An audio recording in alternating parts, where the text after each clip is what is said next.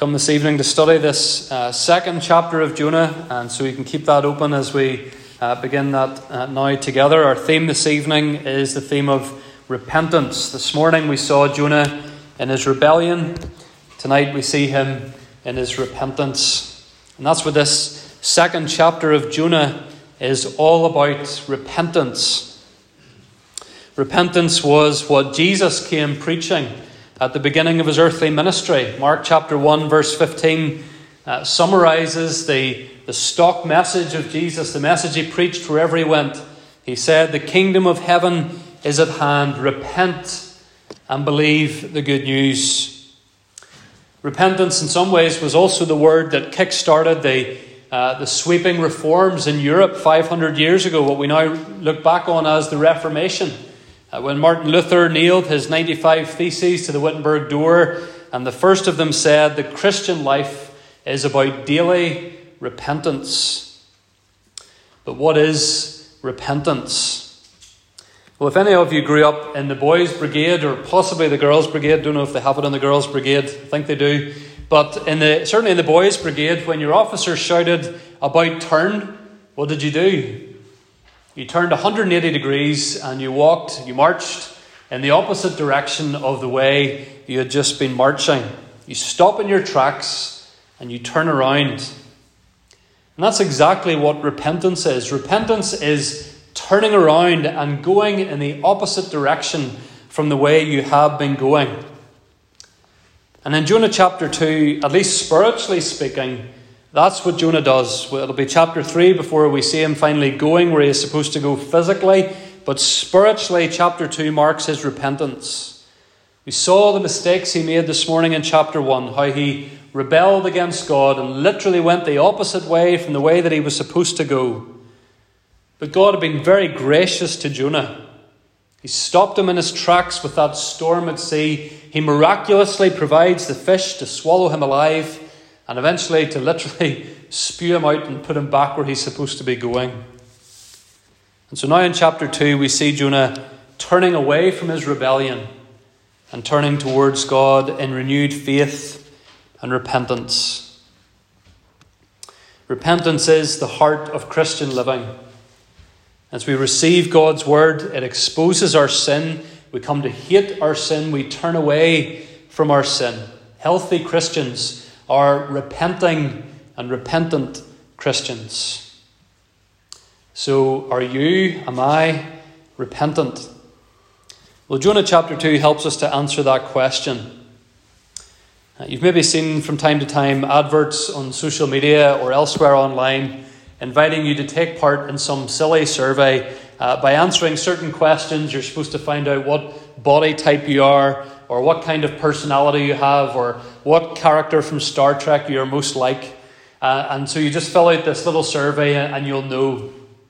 Well, Jonah chapter 2 provides us, I believe, with a few ways of discovering whether or not we are repentant people. Some questions, I think, can summarize what we learn from Jonah chapter 2 and answer that question for us. And so the first question that chapter 2 provides for us as we consider whether or not we are repentant: have you been where Jonah was? Have you been where Jonah was? And I don't mean, of course, have you been in the belly of a fish, because none of us have. But hopefully you'll see what I mean as we go forward. Genesis 1:17 tells us that God appointed the fish to swallow Jonah. And the word appoint or provide, very important word in this short little book. God keeps on appointing things all throughout this book because he's the one in control. He appointed the storm in chapter 1. He hurled the storm at Jonah. And now he has appointed a fish to swallow Jonah and save him from that storm. And of course it sounds completely bizarre to us that a fish swallowed Jonah alive. And many people, even some professing Christians, try to sort of explain this away or to ignore it. That they suggest, for example, this is just maybe a metaphor, that Jonah really just almost drowned and maybe felt as though something like this happened, or it's some sort of symbol in the book. But that's just not how it's written in the Hebrew language. And it's not only here in the book of Jonah that we're told that a fish swallowed him, the Lord Jesus, you remember the reading we had this morning from Matthew chapter 12. Jesus said, just as Jonah was in the belly of the fish, so Jesus would be in the grave for 3 days. And so according to Jesus himself, Jonah's fish was as real as Jesus' grave. We believe in a God of the miraculous. We don't have more time to go into defending this, but we believe in a God who has spoken the world into existence. We believe in a God who raised Jesus from the dead. There is nothing too hard for the Lord, and he miraculously appointed this fish. And Jonah clearly believes that it was by God's grace that he found himself in the belly of a fish rather than dead in the grave. Look at verse 1 of chapter 2. I called to the Lord out of my distress, and he answered me. Out of the belly of Sheol I cried. Sheol was the name of the land of the dead, or the grave in the ancient world. The word Sheol appears very often in the Old Testament, quite often in the Psalms. The land of the dead. And Jonah says, that's where I was, or that's where I was about to go. I was going to die in the sea before I prayed to the Lord. He says in verse 5, the waters closed in on me. Weeds were wrapped about my head at the root of the mountains. I was trapped, he says. I was tangled, literally, at the foundations of the earth, the bottom of the ocean. That's where Jonah was. He says in verse 6, I went down to the land whose bars closed upon me forever. People in Jonah's day believed that there was a huge gate at the entrance to the land of the dead, and once you passed through the gate, there would be no coming back. Jonah says, I was almost through the door. I was almost gone. And the other thing, of course, is that people in the ancient world dreaded the sea. And we've touched on this in our studies in Revelation in the past, and God willing, we'll come back to that in a few weeks' time. But Revelation is a book, of course, of pictures and symbols, and the sea in Revelation is almost always a symbol of chaos and fear and death. And whether you're a land dweller, as the vast majority of the Israelites, like Jonah, were, or you're someone comfortable in the sea, a sailor, to be falling down into the depths, unable to see the light, it's probably a worse nightmare for many of us. So where was Jonah even before he was in the belly of the fish? Jonah, friends, was brought to an end of himself. He was brought to the point where he saw where his sin and rebellion would lead him, to the grave. He'd been running and rebelling. He thought he was in total control. And then all of a sudden, in the providence of God, he's staring death in the face. And that was where God wanted him, because that was when Jonah finally repented.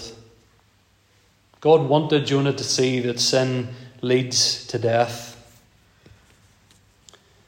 And loved ones, if God chooses to, he will bring you and I to an end of ourselves to get us to stop rebelling, because he loves us, because he wants us to repent.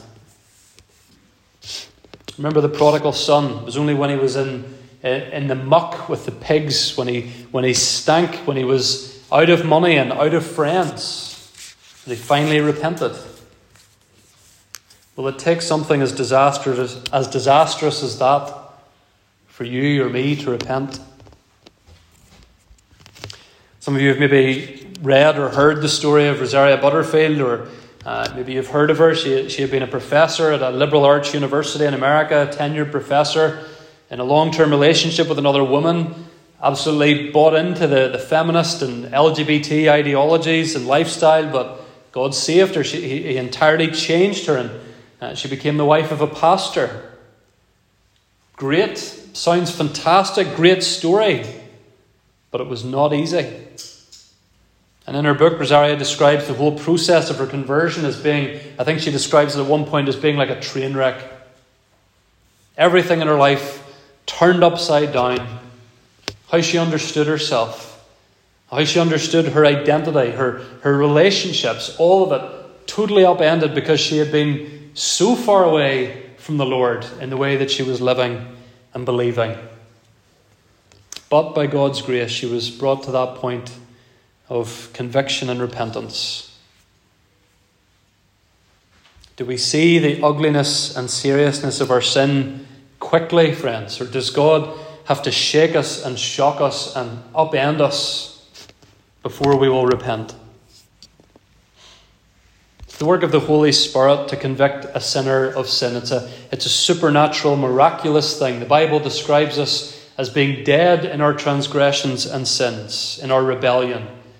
If we become bothered by our sin, it's only because the Holy Spirit, by God's grace, has made us alive and changed us and revived us.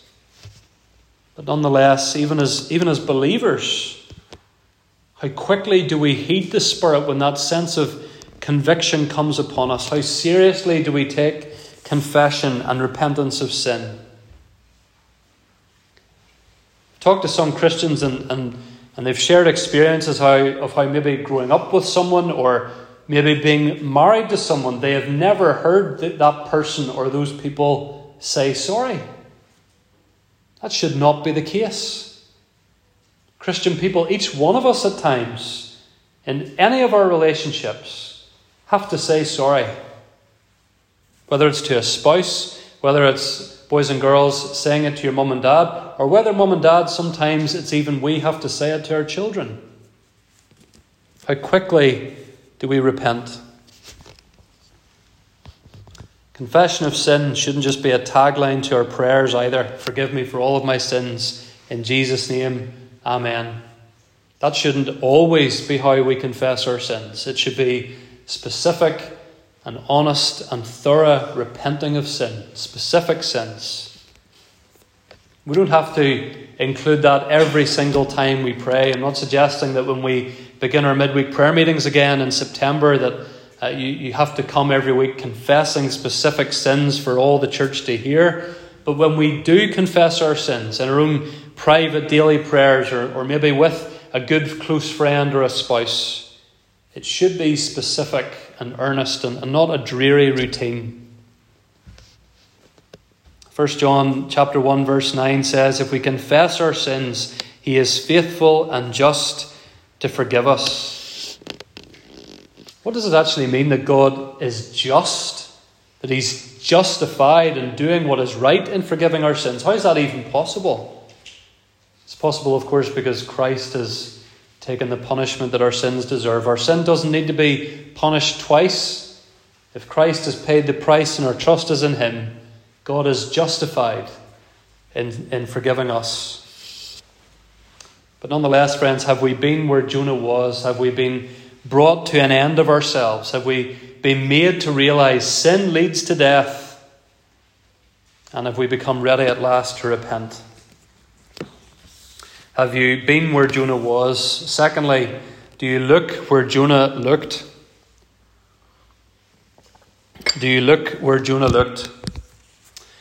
Often in the best stories or the best dramas, whether on the page or on the screen, there's that great moment where all seems lost and then a hero appears, the Saviour comes and all eyes turn to him and the music swells and there is fresh hope of deliverance when the people look at the one who will save them. And Jonah here describes his turning to look from death to a Saviour, from imminent death to sudden salvation. Verse 1, chapter 2. Then Jonah prayed to God. Finally, by the way, Jonah is praying to God. When he heard God's call upon his life, when he arrived in Joppa, even when the storm began, Jonah didn't pray. Now, at last, at an end of himself, Jonah prays. And look what he prays. Look at how he finally gives glory and honour to God. Verse 2. He answered me. He says in verse 2, you heard my voice. Verse 3, you cast me into the deep. Your waves and your billows passed over me. Jonah accepts the that God has been in control this entire time. God sent the storm. God had Jonah hurled into the sea. God sent the waves crashing over his head. But God also heard and answered Jonah's prayer. Jonah looks to God. And notice where exactly Jonah is looking. Verse 4. I am driven away from your sight, he says, yet I shall again look where? Upon your holy temple. Verse 7. When my life was fainting away, I remembered the Lord, and my prayer came to you, where? In your holy temple. Now, Jonah could, of course, be thinking of heaven as God's dwelling place. But I think as well what he has in mind here is the place on earth, the temple of Jerusalem, the temple of God, where God's faithful pilgrims would go to worship. Why did it give Jonah hope to think of that temple? What good is a building thousands of miles away when he's sinking towards death in the ocean? Well, what was inside the temple? Inside the temple was the Holy of Holies. Inside the Holy of Holies was the Ark of the Covenant. Inside the Ark of the Covenant was the 10 Commandments, the perfect law of God that nobody, including Jonah, could ever perfectly keep. But over the Ark, over the commandments, the law of God was the mercy seat. And once a year, on the Day of Atonement, the high priest of Israel would enter the Holy of Holies. He would offer up sweet-smelling incense, and he would sprinkle some of the blood of the sacrifice for the people's sin onto the mercy seat in which God's law was kept. And the message was clear: the blood of the sacrifice covers the people's sin. It was the means God had appointed and provided for sin to be forgiven. That's what Jonah saw by faith when he thought of the temple. He looked away from himself and his sin, and he looked to God, who had graciously provided a way for that sin to be covered over. He saw the law which he could never keep, and he saw the grace that was freely provided. We don't look to a temple and to sacrifices in Jerusalem today because, of course, Jesus is a better temple. And his blood is the perfect blood that doesn't need to keep being shed, but which does keep on covering over our sin. Unlike Jonah and unlike us, Jesus has kept the commands of God perfectly and then paid the penalty for those who haven't kept the commands perfectly. And unlike Jonah, Jesus did not turn around and go in the opposite direction when the cost of obedience to God became clear to him.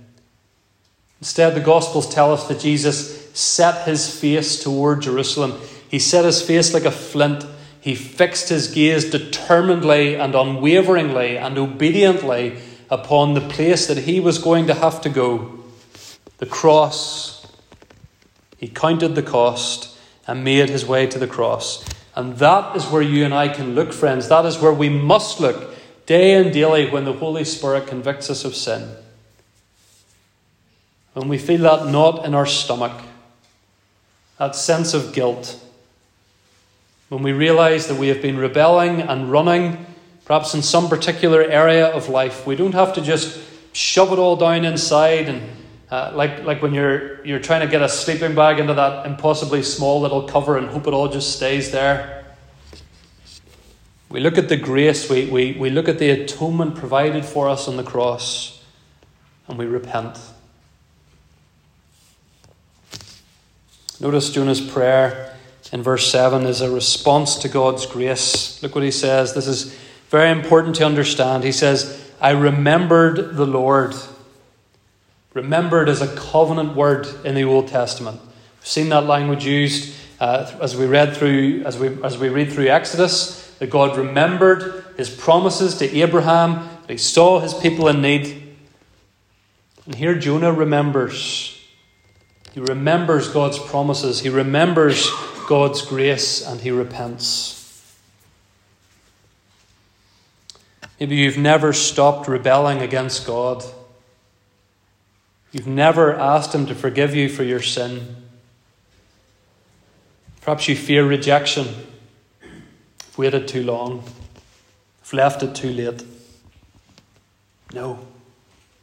You're free to cry out to him today. He has already provided Jesus' life and death on the cross, the full and final sacrifice of sin. Look upon that in faith. Today, while you hear his voice, do not harden your heart. Maybe you are a Christian. You have cried out in repentance and faith, but nonetheless you too have been excusing some particular sin, failing to address some particular sin for a long time. Maybe you've begun thinking that God won't forgive you this time. Maybe even though you come to a church that preaches salvation by grace, and you would say you believe in salvation by grace, but in actual practical reality, you're living according to salvation by works. You're thinking, once I've done this or done that, or provided this or done that service in the church, or helped that person, then maybe I can come and ask for God's forgiveness. Christians, stop that. Stop trying to do things and just see one thing. Paul told the Galatians, before your eyes, Jesus was publicly portrayed as crucified. Very vivid language from Paul. You've seen it with your own eyes, he says to the Galatians. It's not that they were there at the foot of the cross that day. It's that Paul had preached it to them. And so with the eye of faith, see Christ on the cross. See his blood shed. Hear him say, it is finished. Remember the Lord as Jonah did, and just repent and be done with that sin. Have you been where Jonah was? Do you look where Jonah looked? And thirdly and finally, do you declare what Jonah declared? Do you declare what Jonah declared? Look at verses 8 and 9. Those who pay regard to vain idols forsake their hope of steadfast love. But I, with the voice of thanksgiving, will sacrifice to you. What I have vowed I will pay. Salvation belongs to the Lord. At the beginning of the book, Jonah bitterly and stubbornly refused to serve God at all. But just look at the change in him. Verse 9. With the voice of thanksgiving I will sacrifice to you. Jonah is saying that he will now gladly, with a thankful heart, worship, serve, and obey God. And he says, what I have vowed, I will pay. God's people would say that each and every time they came to publicly worship him together. What it means is, this is not the only time that we're going to do this. What I have vowed, what I should give to the Lord, I will give to the Lord. I give him my worship now. I'll come back the next time and I'll give him my worship again. This is not the Jonah of chapter 1. This is a different Jonah. This is a repentant Jonah. And we can sum up his repentance with three things. And this is what repentance always involves. A change of mind, a change of heart, and a change of behaviour. And for any time to be a time of genuine repentance in our lives or in the lives of someone else, those three things are all needed. A change of mind, first of all. We think differently about our sin. It's no longer excusable. It's no longer minor. It's no longer something that can be dealt with later. We think differently about it. It's a change of heart. We're broken-hearted over our sin. We're not casual about it anymore. We don't think that this is something that's okay. We think that this is something despicable. And we want to be rid of it. And that leads to a change of behaviour. We confess it, we repent of it, and we, by the help of the Holy Spirit, bring changes into our lives in that particular area. We stop living out of concern for ourselves. We begin to live to the glory of God. And that's what we see in Jonah here. And we'll see more of it in chapter 3, how he goes where he is supposed to go and he does what he is supposed to do. But look what he says, look what he declares in verse 9. Salvation belongs to the Lord. Salvation belongs to the Lord. It's God's gift. It's God's accomplishment. It's what God provides for us, not what we provide for ourselves. Because what has Jonah contributed to his salvation? Nothing. It's only because of all his mistakes that he needed to be saved. He has in no way earned his salvation. All he has done is make a mess. God has rescued him. God has been gracious to him. God has done it all. Salvation is of the Lord. In 1647, King Charles I was taken to Carisbrooke Castle on the Isle of Wight and imprisoned. He had been defeated in the English Civil War. But Charles still had a lot of allies, of course, on the outside. And on one occasion, some of his close allies, they arranged an escape for him from the castle. Everything was ready. They had a boat to take him to shore. Armed men would escort him to a safe and secure destination. Allies were waiting on the coast. His friends had taken care of everything. But on the night that he was to leave his cell, Charles couldn't quite get his window open.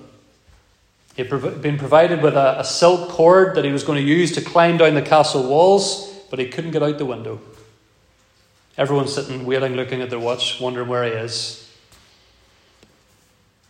And equally, friends, if God had done 95% of what was needed for us to be saved, we would have no salvation. We can do nothing to save ourselves, to get out of our prison cell of sin and death. That's why Jonah gladly declares here, salvation belongs to the Lord. Repentance is only possible because God has made it possible. He's made us alive. He's sprung us from our cell. He, by his appointed means, has saved us from our sin. And the only right response to all of that is what Jonah declares here. Salvation belongs to the Lord. Is that where you and I are looking for our salvation?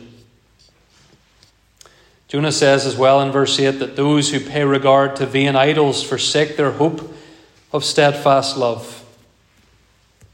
Everyone is looking somewhere for salvation, purpose, hope, fulfillment. Either we are looking to the cross of Jesus Christ, or we are looking to someone or something else. And the people that we're going to go out and offer these invitations to this week and next week, they are looking to someone or something else. Whether it's job security, whether it is meaningful relationships in their family, their marriage, whether it's just getting all the things that are on their Amazon wish list. The idols of the world, friends, will fail us and disappoint us. But unlike the world, God offers us a gift. And all we have to do is take it and repent and begin living for his name and his glory. This week, I don't know who you're going to meet. Don't know what you have in your diaries. Don't know what struggles that might be lying ahead for you. But I do know that at some point this week, you and I are going to have to confess our sins. More than likely, too, we'll have to admit that life is beyond our control. In those times, friends, will we quickly come to an end of ourselves? Or will we just stubbornly keep running? Will you look to God, trusting that he has graciously provided a means of forgiving your sin? And will you worship the God of your salvation?